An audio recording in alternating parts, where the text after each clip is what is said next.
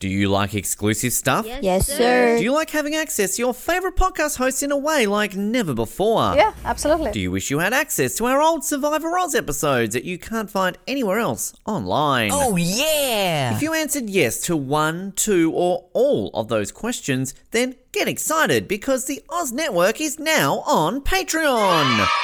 That's right, your favourite podcast has jumped on the Patreon bandwagon to enable a better listening experience for you, our listener.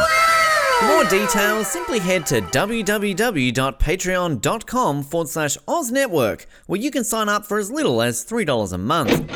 It'll be the best decision you make since that last bad one you made.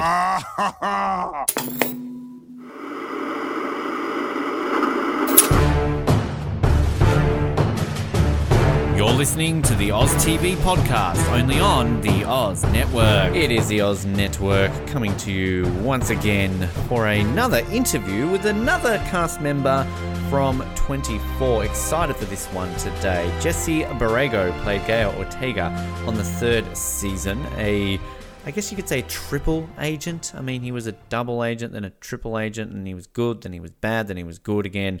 It's very Alias, but it worked. And very intriguing character and a great interview here. Jesse talks about how he initially auditioned for a different character and then was offered the role of Gael, and also talks about working with Rachel Ellsworth, with Keith Sutherland, and many other people on the show, and also where this ranks among some of his other esteemed credits that he has. Of course, appeared in other shows such as Dexter, the famed TV series from the 80s, Con Air, just to name a few of his film credits as well. But it's a very entertaining chat, which you are going to hear right now. Our chat with Jesse Borrego. We are continuing on our interviews in the lead up to our full series recap of 24, and very excited to welcome our next guest to the show. Outside of 24, you might know him from Con Air, Dexter, the famed television series, just to name a few. But of course, he did appear on the third season of 24, where he played Gael Ortega, who is technically a triple agent, I want to say, quadruple. Deep undercover. Yeah. Deep undercover. There's lots of layers to this character, which I'm intrigued to find out a little bit more. Jesse Borrego is on the line right now to talk a little bit more about this. Jesse, first of all, pleasure to have you on the Oz Network. Thanks for joining me today.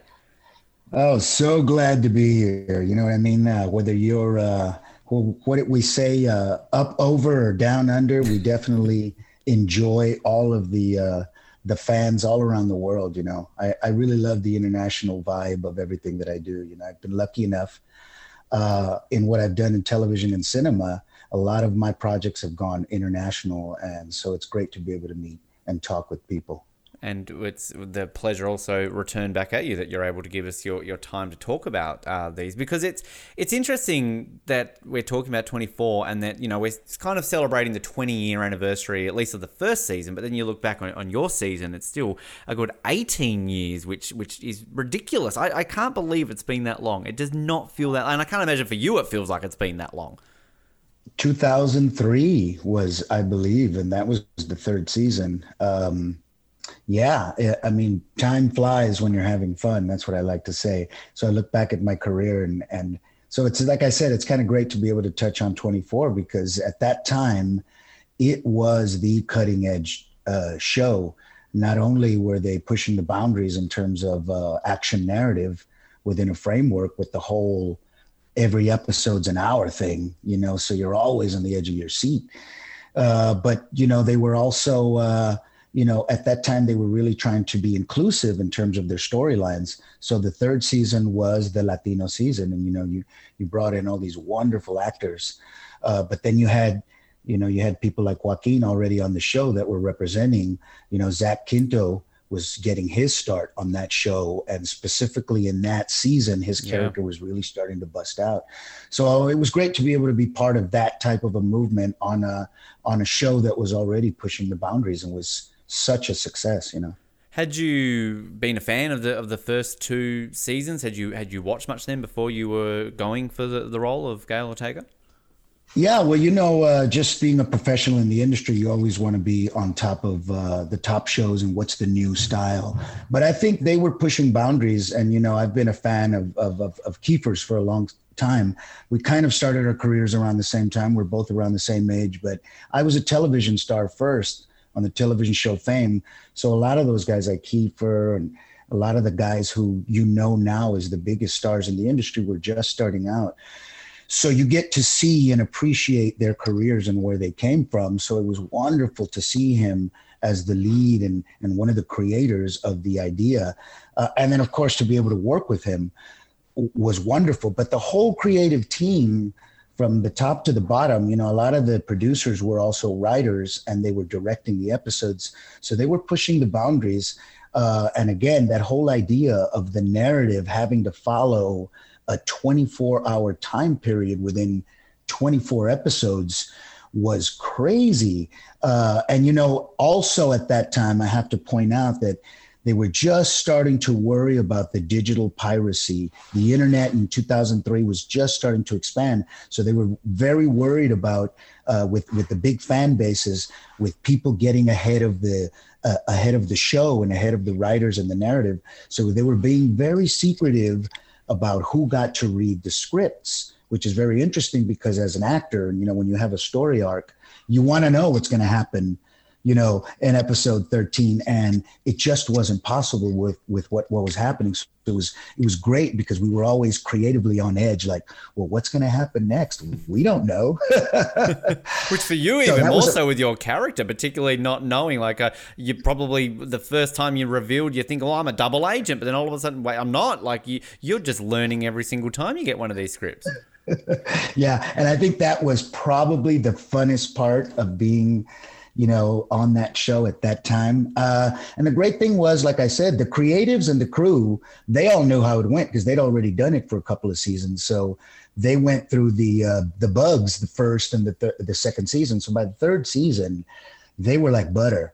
So those of us who were going, whoa, what is going on, were really impressed by, how they figured it all out. One of the things you realize is that when you're shooting a show that's supposed to mimic a 24-hour period, well, guess what? Half of your season you're shooting at night. Mm-hmm. Hello. Yep. So you don't realize that in the middle of your season, you're going to go into night shoots, and then you're going to do that for the remainder of the season. Whether you start nights and then go to days, or whether you go. So either way, it's kind of unnerving there for a while. And by then, thank God, the 24 team had already gotten to that sweet spot. So it was beautiful to see how they functioned. And so then creatively as an actor, then you get into the spirit of it and you're like, man, this is something incredible. And they're going to look back at this and say, wow, how did they pull this off? Putting an idea that takes place in one day and shooting it. I mean, how many seasons did they run? 8, 9? 8 full 24-episode seasons, and they sort of brought it back for a half season, which you classify as season 9, then the reboot, which only lasted 12 episodes as well. So, 8 full 24-hour days essentially is what they did. Yeah. How did they do 12? How did they do a half day? That's crazy. Well, they loosely played with the time. I think they basically did a big skip forward at the final hour, and then Legacy. I think it wasn't quite the same. They did a 2-hour like TV movie in between seasons 6 and 7 during the writer's strike. So they kind of still kept the real time format. And always the rumors about the movie, people would be like, well, are you going to keep the real time format? How would you do it? But I mean, that was a huge selling point, I know, for me for watching this, because it's advertised as everything takes place in real time. It's a one whole day. I mean, that in itself is a fascinating concept, which, as you said, by season 3 they've kind of ironed out the bugs a little bit more. They kind of, I guess, are a bit used to that now, as I'm sure they were. It didn't make it any easier because I'm sure it didn't. I was involved with the writers, and they were always pulling their hairs out because they were trying to make sure that it fit while thinking ahead, while still keeping every episode intrinsical to itself, you know? So it's not just a pass-through episode, there's something going on. Every character is being affected. And that was the other thing, is they had such a wonderful cast. I mean, from the top bottom, you're talking about Kiefer Sutherland. Hello. Yep. So, but everyone else from Reiko to Joaquin to, the cast that you didn't see, all the Latino actors, I'd worked with them in other projects. So I knew that they were top notch. All of these other actors that I didn't get to work with, but every single character had its due and its day within those 24 episodes. And that was wonderful to be, as a creative element, to be in that game like that. So for me to take a hold of a character like Gael Ortega, which you don't really know where it's going, and to really be able to play with it like that, that was the funnest part for me, especially in those television action narratives. A lot of times you get stuck to what a character is because of the plot device. Yeah. But in that sense, you didn't know where it was going to go. And so I think as a creative professional who wants to leave his mark in every little thing you do, this was an opportunity to do that. So I embraced it wholeheartedly. And how was it pitched to you when you first, read for the role, or sort of however you got the role of Gael? Was it, pitched in a certain way, like a mysterious CTU agent, or just a CTU agent? And, empty phrase from that point on, develop it as it goes along. No, again, as a professional, especially as an actor of color, you kind of look at a lot of the narratives that come out of television, and you see very limited opportunities to expand beyond, again, what I call the plot function of a lot of characters, especially in a television narrative that's got to move pretty fast. So I a lot of times by that point in my career, I'd already done Fame, where I had younger fans who I wanted to impact with the characters that I did moving on in my career. I'd done Blood In, Blood Out, big films where I got to exemplify Latino characters. So I kind of wanted to stay in that zone. So I was turning down a lot of series television. But 24 was different because in that third season, the producers and the writers were really trying, to push the boundaries of inclusion. And so I think with that particular episode, there was an opportunity for a lot of different Latino characters in the storyline to play, right? So I think what happened was there was an opportunity to audition for actually the villain. The main villain. Right. And by then I kind of had it in my head, well, the problem is I'm not a character enough actor. And again, at that time I looked very young, with my hair and the whole bit. I'm not character enough and evil looking enough to get the bad guy. Neither do I have that inherent accent that they liked in a lot of the Latino bad guys. So I was kind of stuck in the middle. But I was an actor, I'm an actor's actor, and that's where I come from. My training is in the theater. My training is on all of that.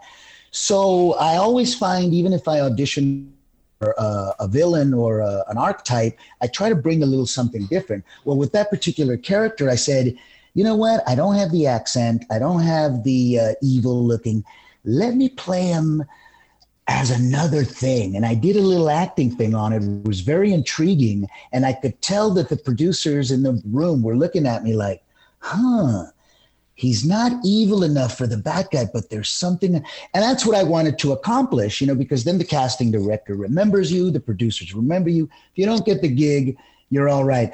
But I think that helped me because they immediately thought of me for the much more complex character of Gael Ortega. And I think that's where my wheelhouse is. It's characters that are complicated, that you don't really know where they're coming from, that play against the archetype. And, it served me well because in Dexter, kind of the same thing, because even though it was a series of about all this stuff, that character was very multi-layered and complex. And I've been able to do that in a lot of things. And I think that's what was perfect for that particular third season of 24 is there was these really great, interesting characters, and you just didn't really know. I mean, Kiefer's character was already controversial, right? Because he had all those elements going on. So I think it played into that wheelhouse of not really knowing where Gael's loyalties were, and was he going to be was he really a bad guy? Was he really a good guy? And you never really knew. And I love that about that. So that's what I was able to do with the audition. And I think it served me well in that sense, instead of really trying to put on the thick accent and try to be the bad guy, the badass and mustache twirling. That just doesn't work for me. Yeah. And I can do that. But sometimes I feel that,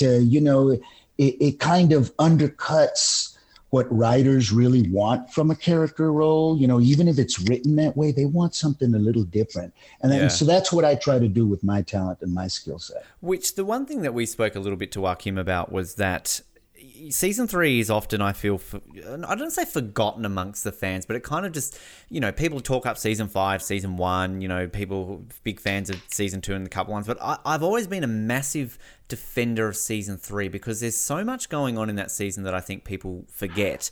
My favorite villain of all time in 24 is season 3. I love Stephen Saunders, Paul Blackthorne. I absolutely love him, and obviously your wife in the show ends up killing him. So thanks for that. But it's so many things. You mentioned the likes of Zachary Quinto. Pre Star Trek Heroes fame was in that season. Mary Lynn's first season, of course, is Chloe. She came in season 3. A lot going on in that season, and I think what makes it interesting with your character in particular is that you're that deep into 24 where you kind of expect there's going to be a mole. It's kind of like, it's the trope. Every season, there's going to be a dirty CTU agent. Yeah. So we kind of get the reveal of you quite early, and then the whole twist is you're not actually evil. You're actually good, which... that was, again, it's completely subverses your expectations of what you're thinking, because you're thinking straight away, evil. There we go. Tick the bingo card. But no, it's pulling the wool over your eyes. Do you remember when you first got the script revealing that you weren't actually evil, or did you kind of expect that you weren't evil? Yeah, it's interesting, but one of the things, again, like I said, with all of the secrecy surrounding scripts at that time, and again, it was very early on that they were just realizing, oh my Lord, with this internet and fan stuff, they could easily get ahead of the story if someone leaks or something, so it was a very real thing that they were realizing. So that led to, again, being very careful about the secrecy of it. And that meant access. You really didn't get to read what was going on until right before you shot it. So while you were shooting one episode, that's when you would get, okay, this is what's coming up. So the reveal to me wasn't until I was actually knee deep thick in it, because again, it wasn't revealed until 5-6 episodes in. I mean, they kept us thinking that I was the mole until I think Joaquin had me in the interrogation chair, possibly, I think. Yeah, because that's when Carlos's character comes in, because Chappelle, they're sort of, and then you realize that it's deep cover, and sort of, it's like, you get the president on the line right now. Exactly, because, you have to reveal that only Kiefer knows that I'm deep. So, in that sense, I didn't really know until that point. But what happens with me is that I'm very intuitive in terms of narrative. And I got, I love writers and I love producers that are creatives and writers, showrunners. And so I right away vibed these guys, and I saw where they were coming from. And I caught the groove because I knew the series already from the first 2 successful seasons, right? Especially the first one, where the idea was like, what? And so inherently already as a creative, you think of these things. What are the challenges and what are the possibilities for that? So I knew that there was something up with Gael, man. I know there's something going. It can't be as obvious as a mole. Yeah. And so I knew but I knew as an actor that if I just played, the goal, if I just played, and that's the great thing. They were so well written because, again, like I tell you, they figured out all the bugs. So every episode fit together like a Lego, and it was beautiful to watch it. And so compelling as you're helping them develop this. So I think for us as actors and playing a character as complex as Gael, where you really don't know, is to just keep building the blocks, knowing that it's going to lead to something great. So when the reveal happened, it was all up because I'd gone so far in the other direction. So it really didn't matter. Even if I turned out to be a mole, it still would have been a very interesting character because you didn't really know if it was going in that direction. And of course, he turned out to be a guacamole, not a mole, but a guacamole. And it was great. And so I think it was kind of interesting because after that, after the reveal, he just became another CTU agent. And it wasn't as fun until, and I'm going to tell you the fun thing about that character, not knowing what's happening. There was a very high mortality rate on the show. Just a bit, yes. Talk about, a very high mortality. So everybody who was a new guest star or even a recurring character was always waiting for the shoe to drop, right? And again, you didn't really know till the script got there. So we're all looking at each other like this might be the last time I see you, right? So once Gael was revealed and I became just another CTO agent, there was like, a whole season's worth of episodes left. So I'm going, okay, when is the shoe going to drop? They ain't going to take Reiko. Zach and Marilyn are solid. You can tell they're just characters, beautiful characters. And oh my God, but it wasn't happening. And all of a sudden I became one of the guys and I'm like, oh, I'm going to make it. This is beautiful. And then the script shows up where Reiko and Gael going to a hotel. We kept saying, we're safe. The danger's out there. We're safe. As long as we stay here at the office, there's a chance we're going to make it. And then boom. And even though I was glad to be out of the CTU, right? Because I said, wow, I'm going to get to go on location. Very cool. I'm going to another set. I mean, that's the fun thing about it. I knew. I said, oh, Gael. That ticking clock, literally. I knew it. But what was beautiful is that they really weren't sure themselves because they still were considering, yes. And we actually kind of half shot it there towards the end. I mean, it's been revealed already, but they didn't know. They didn't know if Gael was going to die or not. So we had a yes, we see him on the gurney, and we had a no. Possibly he'll survive. So, and then again, that's the nature of the beast and the nature of that type of a creative beast. And I don't know if anyone will ever be able to pull it off and say that it was as wonderful a journey creating that as those producer writers did to put that show together. And I'm telling you, by the third season, they'd worked out the bugs. So it was still a challenge to do that. To fulfill that idea of doing it like that, but it was so much fun. And for someone like me, I mean, once I realized that I was going to go and that I might be gone, that I was at ground zero, basically, I thought how cool to go all the way from being thought the mole to be the hero, because he was the hero of the season. Yeah. As much as I wasn't the lead, as much as I didn't survive, I mean, Gael Ortega took it for the team. And then I have that beautiful scene with my favorite actress, Reiko Aylesworth, and she just, we knew it was like, and we'd become such close friends. Everybody on the set, including Kiefer, such a giving leader, so giving as an actor, so worried about his co-stars. I mean, just a beautiful way to lead a cast. And I think because of that, you could feel that everybody gave their passion to every character, no matter how small. But the beautiful thing was to be able to have that great, beautiful scene with Breako and to say goodbye to this character. Yeah, that's what I felt. And I really gave it to the writers and thanked them so much, because as an actor, that's what you look back at. That's what you go, hey, not only was I in that hit series, but did I say a little something? Did I leave my mark? And I think Gael in that journey in that third season, if people are 24 fans, they should watch that season, because trust me, the third season of any hit show is where they've worked out the bugs of the first two, and they're trying to push the boundaries in the third season. Yeah. So, I really give it to the guys for putting it up like that, to the people who were responsible for that. Which, I mean, as an actor, it's sort of a cliche to say it's always fun to play the bad guy, right? More fun to play the bad guy. But you and also I can imagine though people out there who want to play the heroes, you get to tick off both boxes. Because I mean, you're mentioning there, you are the hero. You have that hero moment, you go out with a bang, blood everywhere, pretty gruesome death. But then the sort of the villainous moment, like the bit where it's kind of revealed you're the mole really is sort of when you're holding Kim Bauer hostage, I've got to close that file or whatever you say at the end of that episode. So it's kind of like you've got two ends of the spectrum where you're really getting to play the Dick Dastardly evil, and then you got the almost Superman style hero right at the end. So I mean, and it's not often that I can imagine as an actor you get to do that in a TV series.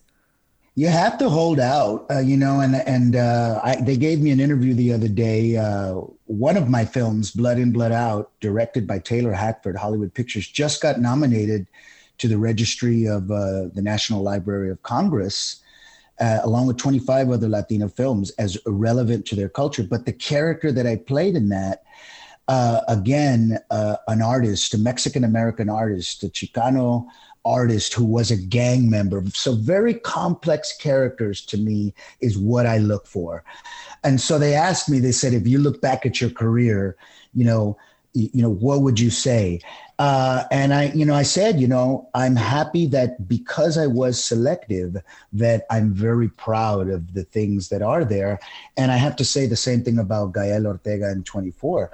I mean, I would say that a lot of series like that, when they don't try to push the boundaries of what creativity is, and that's really what impressed me about the creative crew, from the producers and the showrunners, the conceivers, the directors who frequently were the writers and producers themselves. All those guys, if you look at their credits, a lot of the guys were writing the episodes, they were directing them, they were some of the original creators of the series innovatively.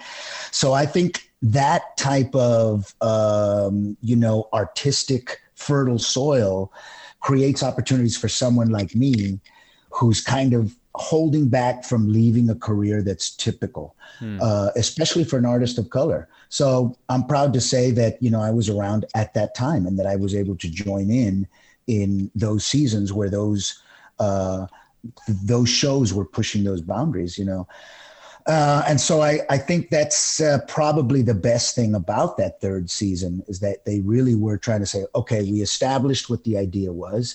The second season, we were continuing on the development of these lead characters. But now in the third season, where are we going to go with this?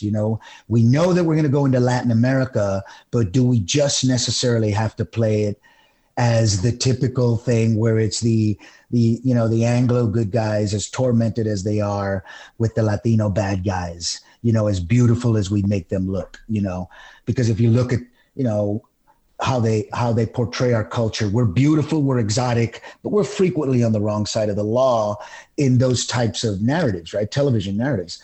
And so I think in this sense, they were doing that thing that we're talking about right now, diverse inclusivity in the American universal global narrative.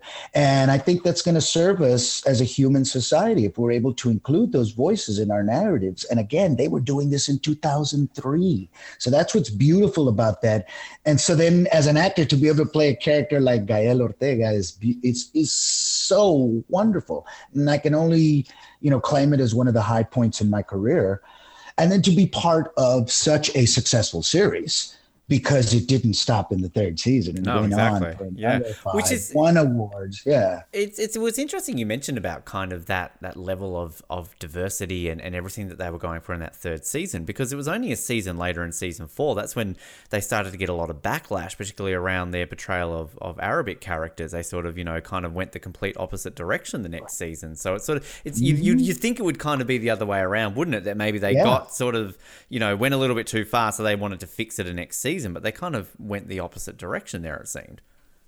I always say that, and again, I say this because I'm biased, because I've been part of probably the third season of some of the best shows in the last 20 years, and I think it's just that the nature of the beast. Once you get into, especially in a television drama, you get into your fan base and then you get into the premise of the narrative, and then you're kind of stuck there.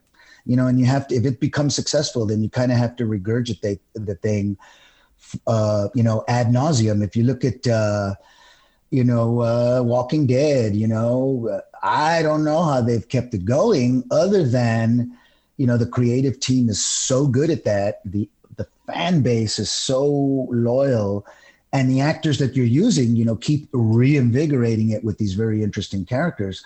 But the premise itself is, really? How long can you really do this? But I think that's the nature of the beast. Now, would I love to be part of a creative team that has a successful hit show for 8 years? Yeah, I'll give you what you need ad nauseum. But I think that still you'd have to try and be, creative and innovative. And that's a tough thing to do with a successful television show because they want you to keep doing the same thing. So I think it's probably tough. And I think it was also tough that at that time, the narrative was being skewed in that direction because what had just happened and what we were in the middle of. And that's unfortunate because I don't think that those types of things like politics and all that should impact a narrative other than in a positive social way. And I think when you're talking about such an extreme narrative like an action show like that, it's tough because, again, that perception of good guys and bad guys is so black and white because of the structure of a television narrative.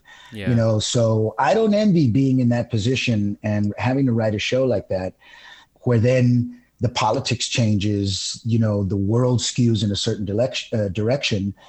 And again, you're right. I mean, right there in that third season, they were able to do that without it really being, inclusion and cultural inclusion wasn't on the radar at that point. So they were doing it ahead of time. But you kind of, successfully that fourth season, they had to go in that direction. And then all of a sudden it becomes about that. Very unfortunate because it continued to be a successful show for many years. So even with that backlash, you can still continue to be successful creatively. But I think that, again, with any type of narrative and show, it has its run and it has its day. And I think that's probably the tough thing about successful shows is you probably go on longer than you should have creatively because it's still successful in terms of, what your audience base is. And it's all numbers by that point. And so usually that's why I'm glad that I don't come in later seasons, because then it's kind of cookie cutter, what I've seen, what I've experienced. And for me, that third season is the sweet spot. Yeah, for sure. Well, it's actually interesting because, with all the criticism that season 4 got for that, that was the only season that they kind of fully went that route because even season 1, the evil guys are Serbian. Season 2, the evil guys are essentially the American government. Season 3, the evil guys British. Season 5 from that point is the Russians. So they kind of only did that. So they kind of self-corrected. Exactly. So again, that's the whole thing about being in creative control and being sensitive to what's going on. So that's kudos to the writers and the creators again, to be able to go in that direction and go, but I can tell you that having hung out with Kiefer and working with him, that dude is a progressive thinker, bro. So I'm pretty sure that with his influence that he was able to take some of that in and go, hey man, we've got a controversial character. We've got a controversial idea here. Let's get back to, the perception that we're trying to tell an uplifting story here, not necessarily something that plays to any one demographic, but that tells a universal story as much as you can. Again, the limiting thing is the genre you're in, and I think that's the toughest thing about a show like that, that's successful on the merits of the genre that it is. Then it's much more difficult to put those elements in there. So man, you gotta give it to them for being able to do that, One thing is also with season 3, which is weirdly relevant to the times we live in right now too, Jesse, is obviously the whole virus little situation and the whole idea of quarantining in the hotel. And like, it's actually kind of scary to look at that now, isn't it, considering what we're living through today? Yep. Once again, ahead of the curve, man. You predicted it. Season 3 of 24 predicted it. Those writers, man, I loved them because you could always tell who was writing the particular episode because he was the one that kept looking down, walking around, tugging on his hair. Whichever one of the guys was on that particular episode. Always there, just less hair every single hour you were filming. Less hair every single hour. But it was great because they were all very accessible. You could always talk to them about stuff. The directors of every single episode were so giving to the actors in terms of what we needed. And the crews were the best, great, incredible crew that they had on 24 that whole season that I was there. They were the best. And I had a blast because it was like family. I kept in touch with a lot of those people after the fact. But just so giving and wonderful as a team, and watching each other's backs. No sense of hierarchy whatsoever, but yet such a tight group of professionals. So that was the best thing about you could just be yourself and be creative because everything else around you was so tight. What was it like in those moments when your character is dying, when Gael is sadly succumbing to the virus? I can imagine the makeup situation on those episodes, having to be made to look like you're just on your way out. Do you have fond memories of countless hours in makeup chairs to make you look like you're dying? What was funny was it was such an extreme because they didn't really know how extreme do we want to make him, right? So we went through several phases, and then of course they went for the worst looking one, right? But you're walking around in makeup, and I'm a kind of an action guy. I like to keep moving to keep the blood flowing, so I don't get stale. So I'm always dancing around, and so the funny thing was getting the makeup on, and then I'm my usual cheerful self, which everyone had gotten used to. But every time they looked up to see me, I had this makeup on, so there was always a moment of shock, like whoa! But there I am dancing around, smiling during the whole session. So I think that was the funny part because they were used to my bubbly personality, but they just hadn't seen, Gael on his last legs yet. So you'd have thought I'd have been in character, right? Walking around morose or going around scaring people. I went the other way.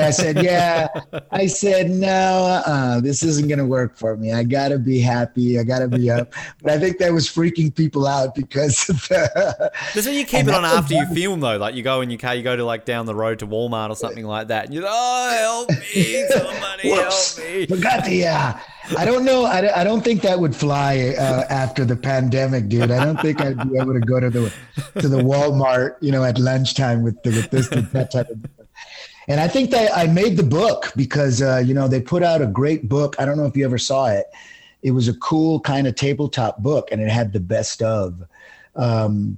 It might be available on one of the. Is that in the? Is it the official guide for season 3, or I think so? No, I've got that. I've got the official guide to season 3 and a couple of other books, but okay, and I made one of them. But I didn't make it as Gael the mole. I made it as Gael the makeup guy. So I'm in makeup, and it's exactly what I'm telling you. I'm smiling away, and I've got the horrible makeup, and the makeup lady's over me, and that's another thing again.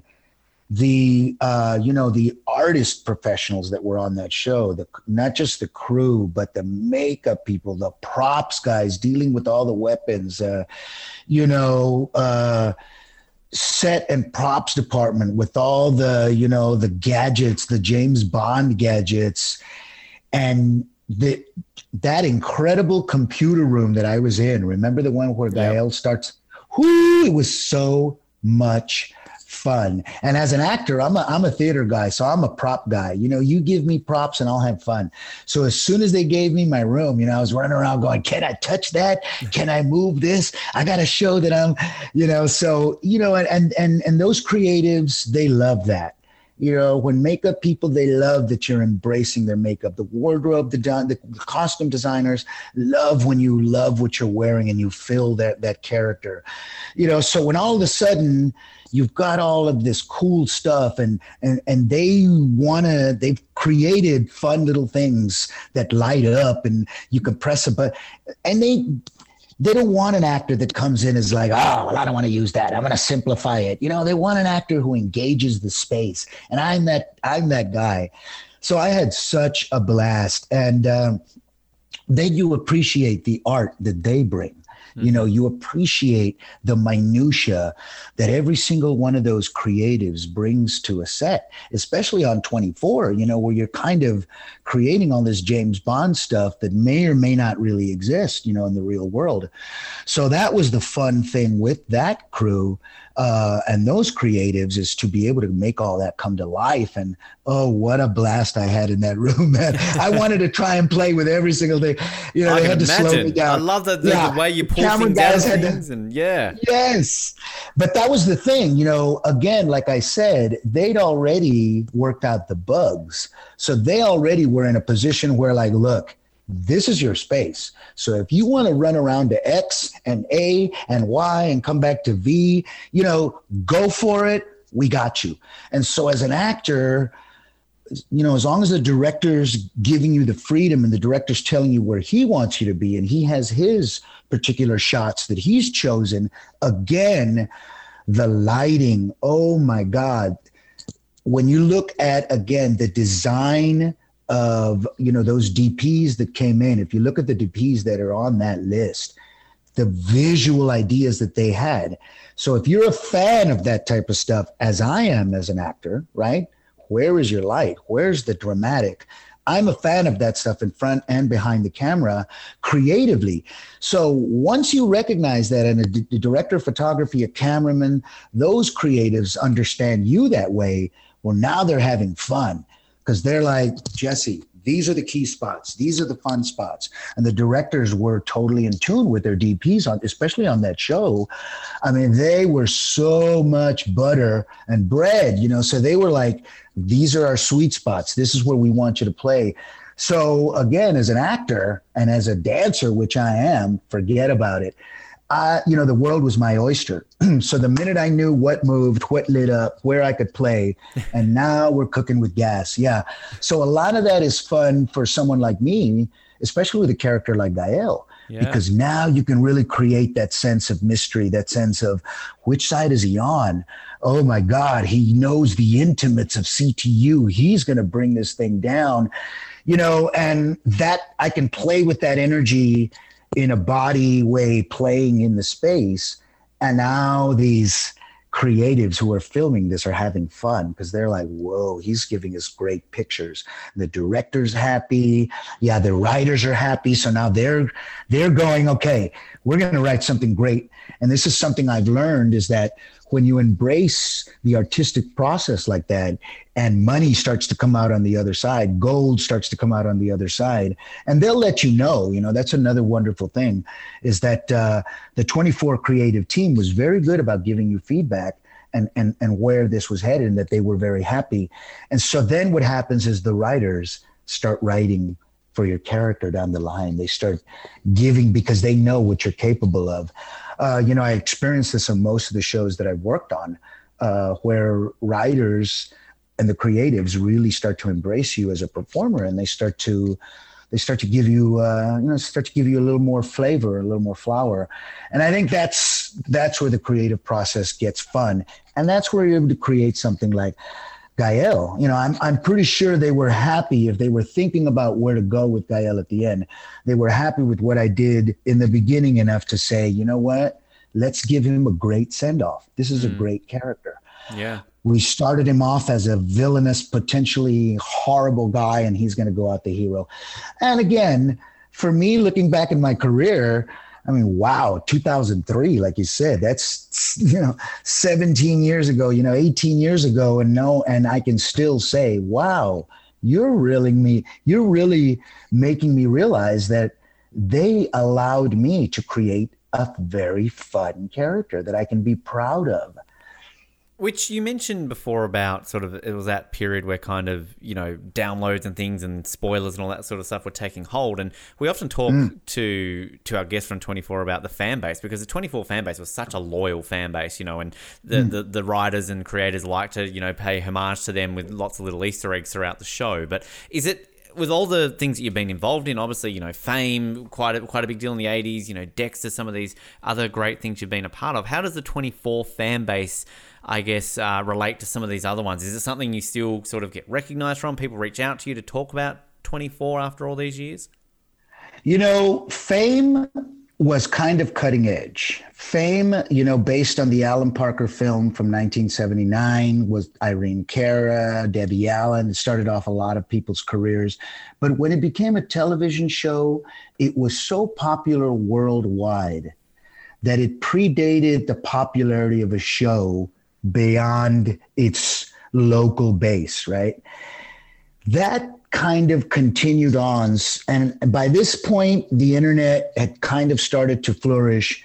So in 2003, this was really the beginning of this kind of idea of the internet spurring on this growth of a loyal fan base. So 24 was kind of new with that kind of idea of it, right? Of it being a digitally driven fan base, right? But I'd already experienced it with Fame, because it was such an enormous global hit that even after the show itself disappeared in the late 80s, throughout the 90s, there was such a loyal fan base. And then again, with the spread of the internet, it kind of got reinvigorated in that way. And so I'd kind of already seen that in a smaller way. So when I tapped into 24, and then I'd also kind of experienced that with a film called Blood In, Blood Out, which had a very strong Latino cult following, which again had been fed in its notoriety and cult status with the connection of the internet. So I'd already seen movements like that. 24 was already had that, because from its inception in 2001, it was this very successful idea and a very successful show domestically, you know what I mean, in terms of it being a hit show. These other shows were kind of cult status. Fame was underground, really wasn't a hit in its time. But I saw the popularity of that fan base carried through the years. So I saw what 24 was going to do. I knew that it was going to be a loyal fan base.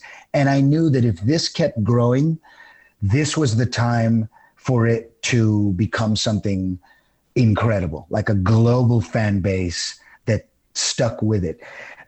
Interestingly enough, many shows started to do this almost immediately. So that kind of, what's interesting is that even though 24 was kind of breaking the edges, some of these other shows that I've been on post 24 have gotten more notoriety because of that. It's fascinating you talk about that with that international reach, because obviously, growing up in Australia, we get a lot of American TV shows and movies, of course. But I know a show you appeared in a few episodes on, ER. That was sort of the show that I always like to say that was the first adult show I ever watched. Like as a kid, I was very young when that started, but my mum watched it, and kind of I would gradually start watching it. And it's fascinating that at that time, we were getting shows in Australia maybe 6 months after they were airing in the States. We obviously weren't on time. So, we spoke with Leslie Hope recently, and, she was talking about how in the first season she had to go to the UK where they were about 6 months behind and pretend that she didn't know what happened and, not spoil everything. So it's kind of, without the internet and things, like that's how it worked. So I never kind of think about that with that sort of international reach. I'm sort of just so used to just having American shows and thinking it's part of the staple reach. But obviously for people like yourself who are working on these shows for an American audience, you then discover, hey, this has got a big fan base outside of where I'm, filming this for. Yeah, well, that's another thing that's been driven by, again, the growth of the internet. Yeah. In the 21st century, and the reality that the before they used to really, really, control the flow of shows, successful shows to the international market. But now the windows are becoming much smaller, and the reach is almost instantaneous, because of the ability to, physical media is dead, so now it's really, can we get that information to you in a much faster, much easier way? Yeah. And I think that's why you see the success of things that are 20 years old, because it's interesting when Fame finished, the international reach of that show was kind of controlled because it was really not a very strong intellectual property to go to international. So people only saw the first few seasons, which I wasn't in. Recently, they're catching up on a show that I was on almost 30 years ago, and they're freaking out because they're being introduced to the episodes I was in with Janet Jackson, with Nia Peoples. So it's 3 seasons worth of new material for old fans. So it's kind of beautiful to see that.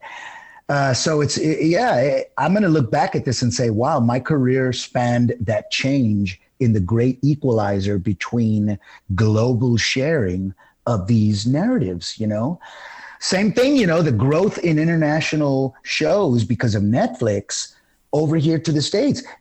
I love my foreign international shows more than I ever used to be able to absorb 5-6 years ago. Yeah, there's a lot of shows, like Australian shows, for example. I was on Prime the other day, and there was one of my favorite Australian TV shows of all time. I didn't realize was on there, so my wife, I'm like, hey, watch this show. Like, this is a great Australian show you would have never heard of until now. You can watch this. So yeah, and so again, that's the beauty of it. And to me, I could quit right now, which isn't going to happen. Still got Gael, still a lot of Ortega chili left in him. But I always used to say stay away that, from hotels. Don't go near the don't go to hotels. Whatever you do, and you should have worn a mask, man. See, there you go. You should have worn a mask. Come on, social distancing from the vial, gosh. But I used to say, well, how do I get back into the show? I go, look, he was from the Ortega Chili family, and his twin brother, Rafael Ortega, is mad at CTU because he doesn't know how his brother got killed. So he comes back as a villain, right? With a heart of gold because he doesn't understand how it all went down. Yeah. But I like it. He's got Ortega chili money. He's got big money. Reboots. They've tried rebooting it twice. You never know. There's always, third time's a charm, right? As I said, they always talk about that movie. Didn't they do a 24 internet one, right? Yeah, a lot of during sort of the middle run of it, they did a lot of kind of like internet spin-offs. I think depending on the cell phone company you're with, you got like an exclusive episode or something along those lines. There was a few like little spin-off things that they did throughout it, so you never know. There's potential there. I did a couple of films with this great actor Jeremy Ray Valdez, and I think he was the internet 24 kid. Right. I'm not sure. The internet Jack Bauer. I think he was I'm not sure, but someone look that up. Again, you never know. You never know. There's possibilities. Jesse, before we let you go, one thing I'm enjoying finding out from our guest from 24, behind the scenes stories with Kiefer, particularly drinking memories with Kiefer. Now, you mentioned about getting to know Kiefer. Do you ever have a nice night out in the town with Kiefer? We know Kiefer's got a bit of a reputation back in that period, but he's a hard guy I can imagine to keep up with if you go and have a couple of drinks with him. The great thing about Kiefer is, like I said, he was always looking out for his guest stars, which he considered me, even though I was in the entire season. But I could just see the care that this man had, but the professionalism, because he raised your bar every single one. A lot of the major shows I've worked on, especially I worked on everything from Miami Vice back in the day, like I said, to Dexter. So I worked with the biggest stars who were the biggest stars at the time. And they were always professional, always great guys. Usually everybody gets there first. And because they are usually producers, showrunners, creatives, they've got development deals, usually they get there right before it's time to shoot, and you get them in and then they're ready, right? But they're so busy that it's very much a time crunch, right?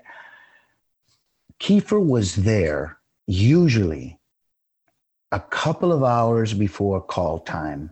Wow. He was always there before I was. And, if they bring me in, they got to bring me in early, right? And he was always the first one in, the last one out, always. And so, of course, he said, hey, let's go hang out, right? Because he is a beautiful host like that. So we went and hung out, me, my wife, Kiefer, very generous, wonderful. We had a great time. We went to one of our local watering holes in the West Side that he knows because I told him we were in Venice. We had a great talk. One of his best friends is a Latino. So we talked a lot about, he's really heavy into Cesar Chavez and United Farm Worker Rights. Wow. So we had a big, long talk about that.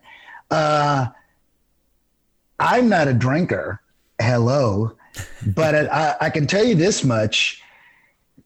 It didn't matter because I didn't really see him drink that much, but it didn't affect him the next day. He showed up 2 hours early, and I was like, man, that was past my bedtime because we hung out until the bar closed. I go, and I was a little hungover because I stayed up past my bedtime, not because I drank. This man is an incredible professional. So I can always tell you that even when he's partying, the man is a professional. But the things that concern him, which is what you get into when you hang out with Kiefer, are beautiful, wonderful, life-affirming things. And so I wish I could have hung out with him even many more times, man. I would have loved to seen any of that rough behavior, but I can tell you this much, the man loves life and the things that are that he is concerned with. And when he's unwinding are, incredible, beautiful things that any one of us that could be hanging out and having a good time would be lucky to be talking about and thinking about. So I don't know about that bad boy reputation, but I can tell you when we hung out and we were sitting there drinking, all we did was talk about incredible things in the world. And I was impressed. I mean, the next time I saw him at work, I was in awe. And I think that was when we were going to start we had just started doing our scenes. And I was like every day, hey, brother, what's going on, man? What do you need from me today? Fantastic. I just want to find out if guest star to be a leader like that, Yeah. I just want to find out, if him climbing Christmas trees was just a common occurrence. That's the funniest video I think I've ever seen of Kiefer Sutherland is him drunkenly climbing a Christmas tree and then knocking it over. So I'm just trying to get to the bottom of this. Is he goes out drinking, he climbs a Christmas tree. It's just a common Sunday night, Yeah, I think that was the holidays, man. I think that was his. It's a wonderful life moment. That's all. Why not? We've all done it. Jesse, before I let you go as well, anything in the pipeline that we can see you in? Any projects you're working on right now that you can give us a bit of a tease about? Absolutely. I have a great independent film called Phoenix, Oregon. It was just nominated, and they put up a plaque on the Oregon Film Trail where they put up all these incredible film plaques where they shot things like The Goonies, Portlandia. So a lot of great films over the years. About 33 of them have been put up. But Phoenix, Oregon was a great independent film that I did there in Oregon, and it won a bunch of awards. And last year, we actually had a theatrical online release, and we shared our revenue with the theaters that were going to show it. And so we got a lot of good publicity, and we were actually the #1 box office in the United States in March at the beginning of the pandemic because everything shut down. But it was beautiful because we were able to share that revenue. Even though we pivoted online, we kept these theaters and a lot of them were art house mom and pops across the country. So we were able to share the revenue with them. So they had a little something coming in. And when Phoenix, Oregon, the actual town, got burned in the Oregon wildfires, we were able to use the film because it was independent. We were able to stream it and use it to push everyone to an emergency fire fund for the actual town. So I call it something called film activism, where you're actually able to use something that you're proud of. But again, another character, Carlos the pizza chef. It stars me, James LeGros is Bobby, the lead character, who's going through a midlife crisis, and me and him are best friends, and we open a Bolarama pizzeria. But it's got Lisa Edelstein from House is our third wheel, and then we've got Diedrich Bader, Diedrich Bader from Napoleon Dynamite, American Housewife. Kevin Corrigan is our heavy in it. So we've got a great cast. It's a beautiful film. James LeGros does a beautiful job as the lead, but I play his second banana. And again, another great Latino character that I'm proud of. But Gary Lundgren, the film director, writer, is out of Oregon, and him and his wife, Annie Lundgren, are Oregon filmmakers. But a film that I'm very proud of, it's on Amazon Prime, and you can also go to phoenixoregonthemovie.com to watch it. Another film that I have coming out with Benjamin Bratt called Follow Me Home. So go to followmehomethemovie.com. Beautiful. But that one was an independent film that won awards at the 95 Sundance Film Festival, but it was way ahead of the Latino curve. So it disappeared, and now it's coming out. Wow, I like hearing that. Benjamin Bratt, fellow 24 alum. He, of course, went on to be in a season of 24. So, absolutely. A lot of 24 crossovers there. Yeah, I like it. Jesse, it's been an absolute pleasure, mate, chatting, learning all things about your time on season 3 of 24. Best of luck for all those films. And where can people check you out on social media? Can people stay up to date with what you're up to as well? Absolutely. Go to Jesse Borrego Official on Instagram. That's my IG. Right. And also on Facebook. Great. Well, we'll check those out, mate. Pleasure chatting with you. And thank you very much for not coughing up some blood on me today as you died in that hotel. I appreciate it. That's right. Stay masked. Be safe. Be creative. And a massive thanks to Jesse there for his time. Very fun and entertaining. And also a big thanks to his management team for allowing us to chat with Jesse today. We've got plenty more to come in the lead up. We're getting so close to bringing you our 24 recap episodes. More interviews to come. I don't want to spoil any of them, but we've got some exciting ones happening, including a returning guest, somebody who has been on this show before but talked about a different show that he was on. So clearly, it's either going to be a Lost, a Third Watch, or a Nip Tuck. That's the other show that we covered, Actor. And he said in that interview that he would come back on to talk about 24 whenever we got to 24, and here we are. So that will be a bit of a teaser for that one as well. In the meantime, you're going to hear all the do's and don'ts and things to do at the end of this episode right now about following us and staying up to date. So it's about time for me to leave right now so you can hear that. My name is Ben. Thanks for tuning into the Oz Network, and we'll speak to you next time. Good night. Thanks for downloading this episode of the Oz Network. Make sure you never miss an episode by subscribing to the podcast via Apple Podcasts, Spotify, Stitcher, Google Podcasts, or by copying our RSS feed into your preferred podcast provider. And while you're there, please drop us a rating and leave us some feedback. You can also be sure to stay up to date with all the latest episodes and happenings from the show, as well as finding out how you can get involved in upcoming episodes by following our social media pages on Facebook, Twitter, and Instagram, as well as getting everything you need under one roof at theoznetwork.net. Thanks again for listening, and we'll speak to you next time.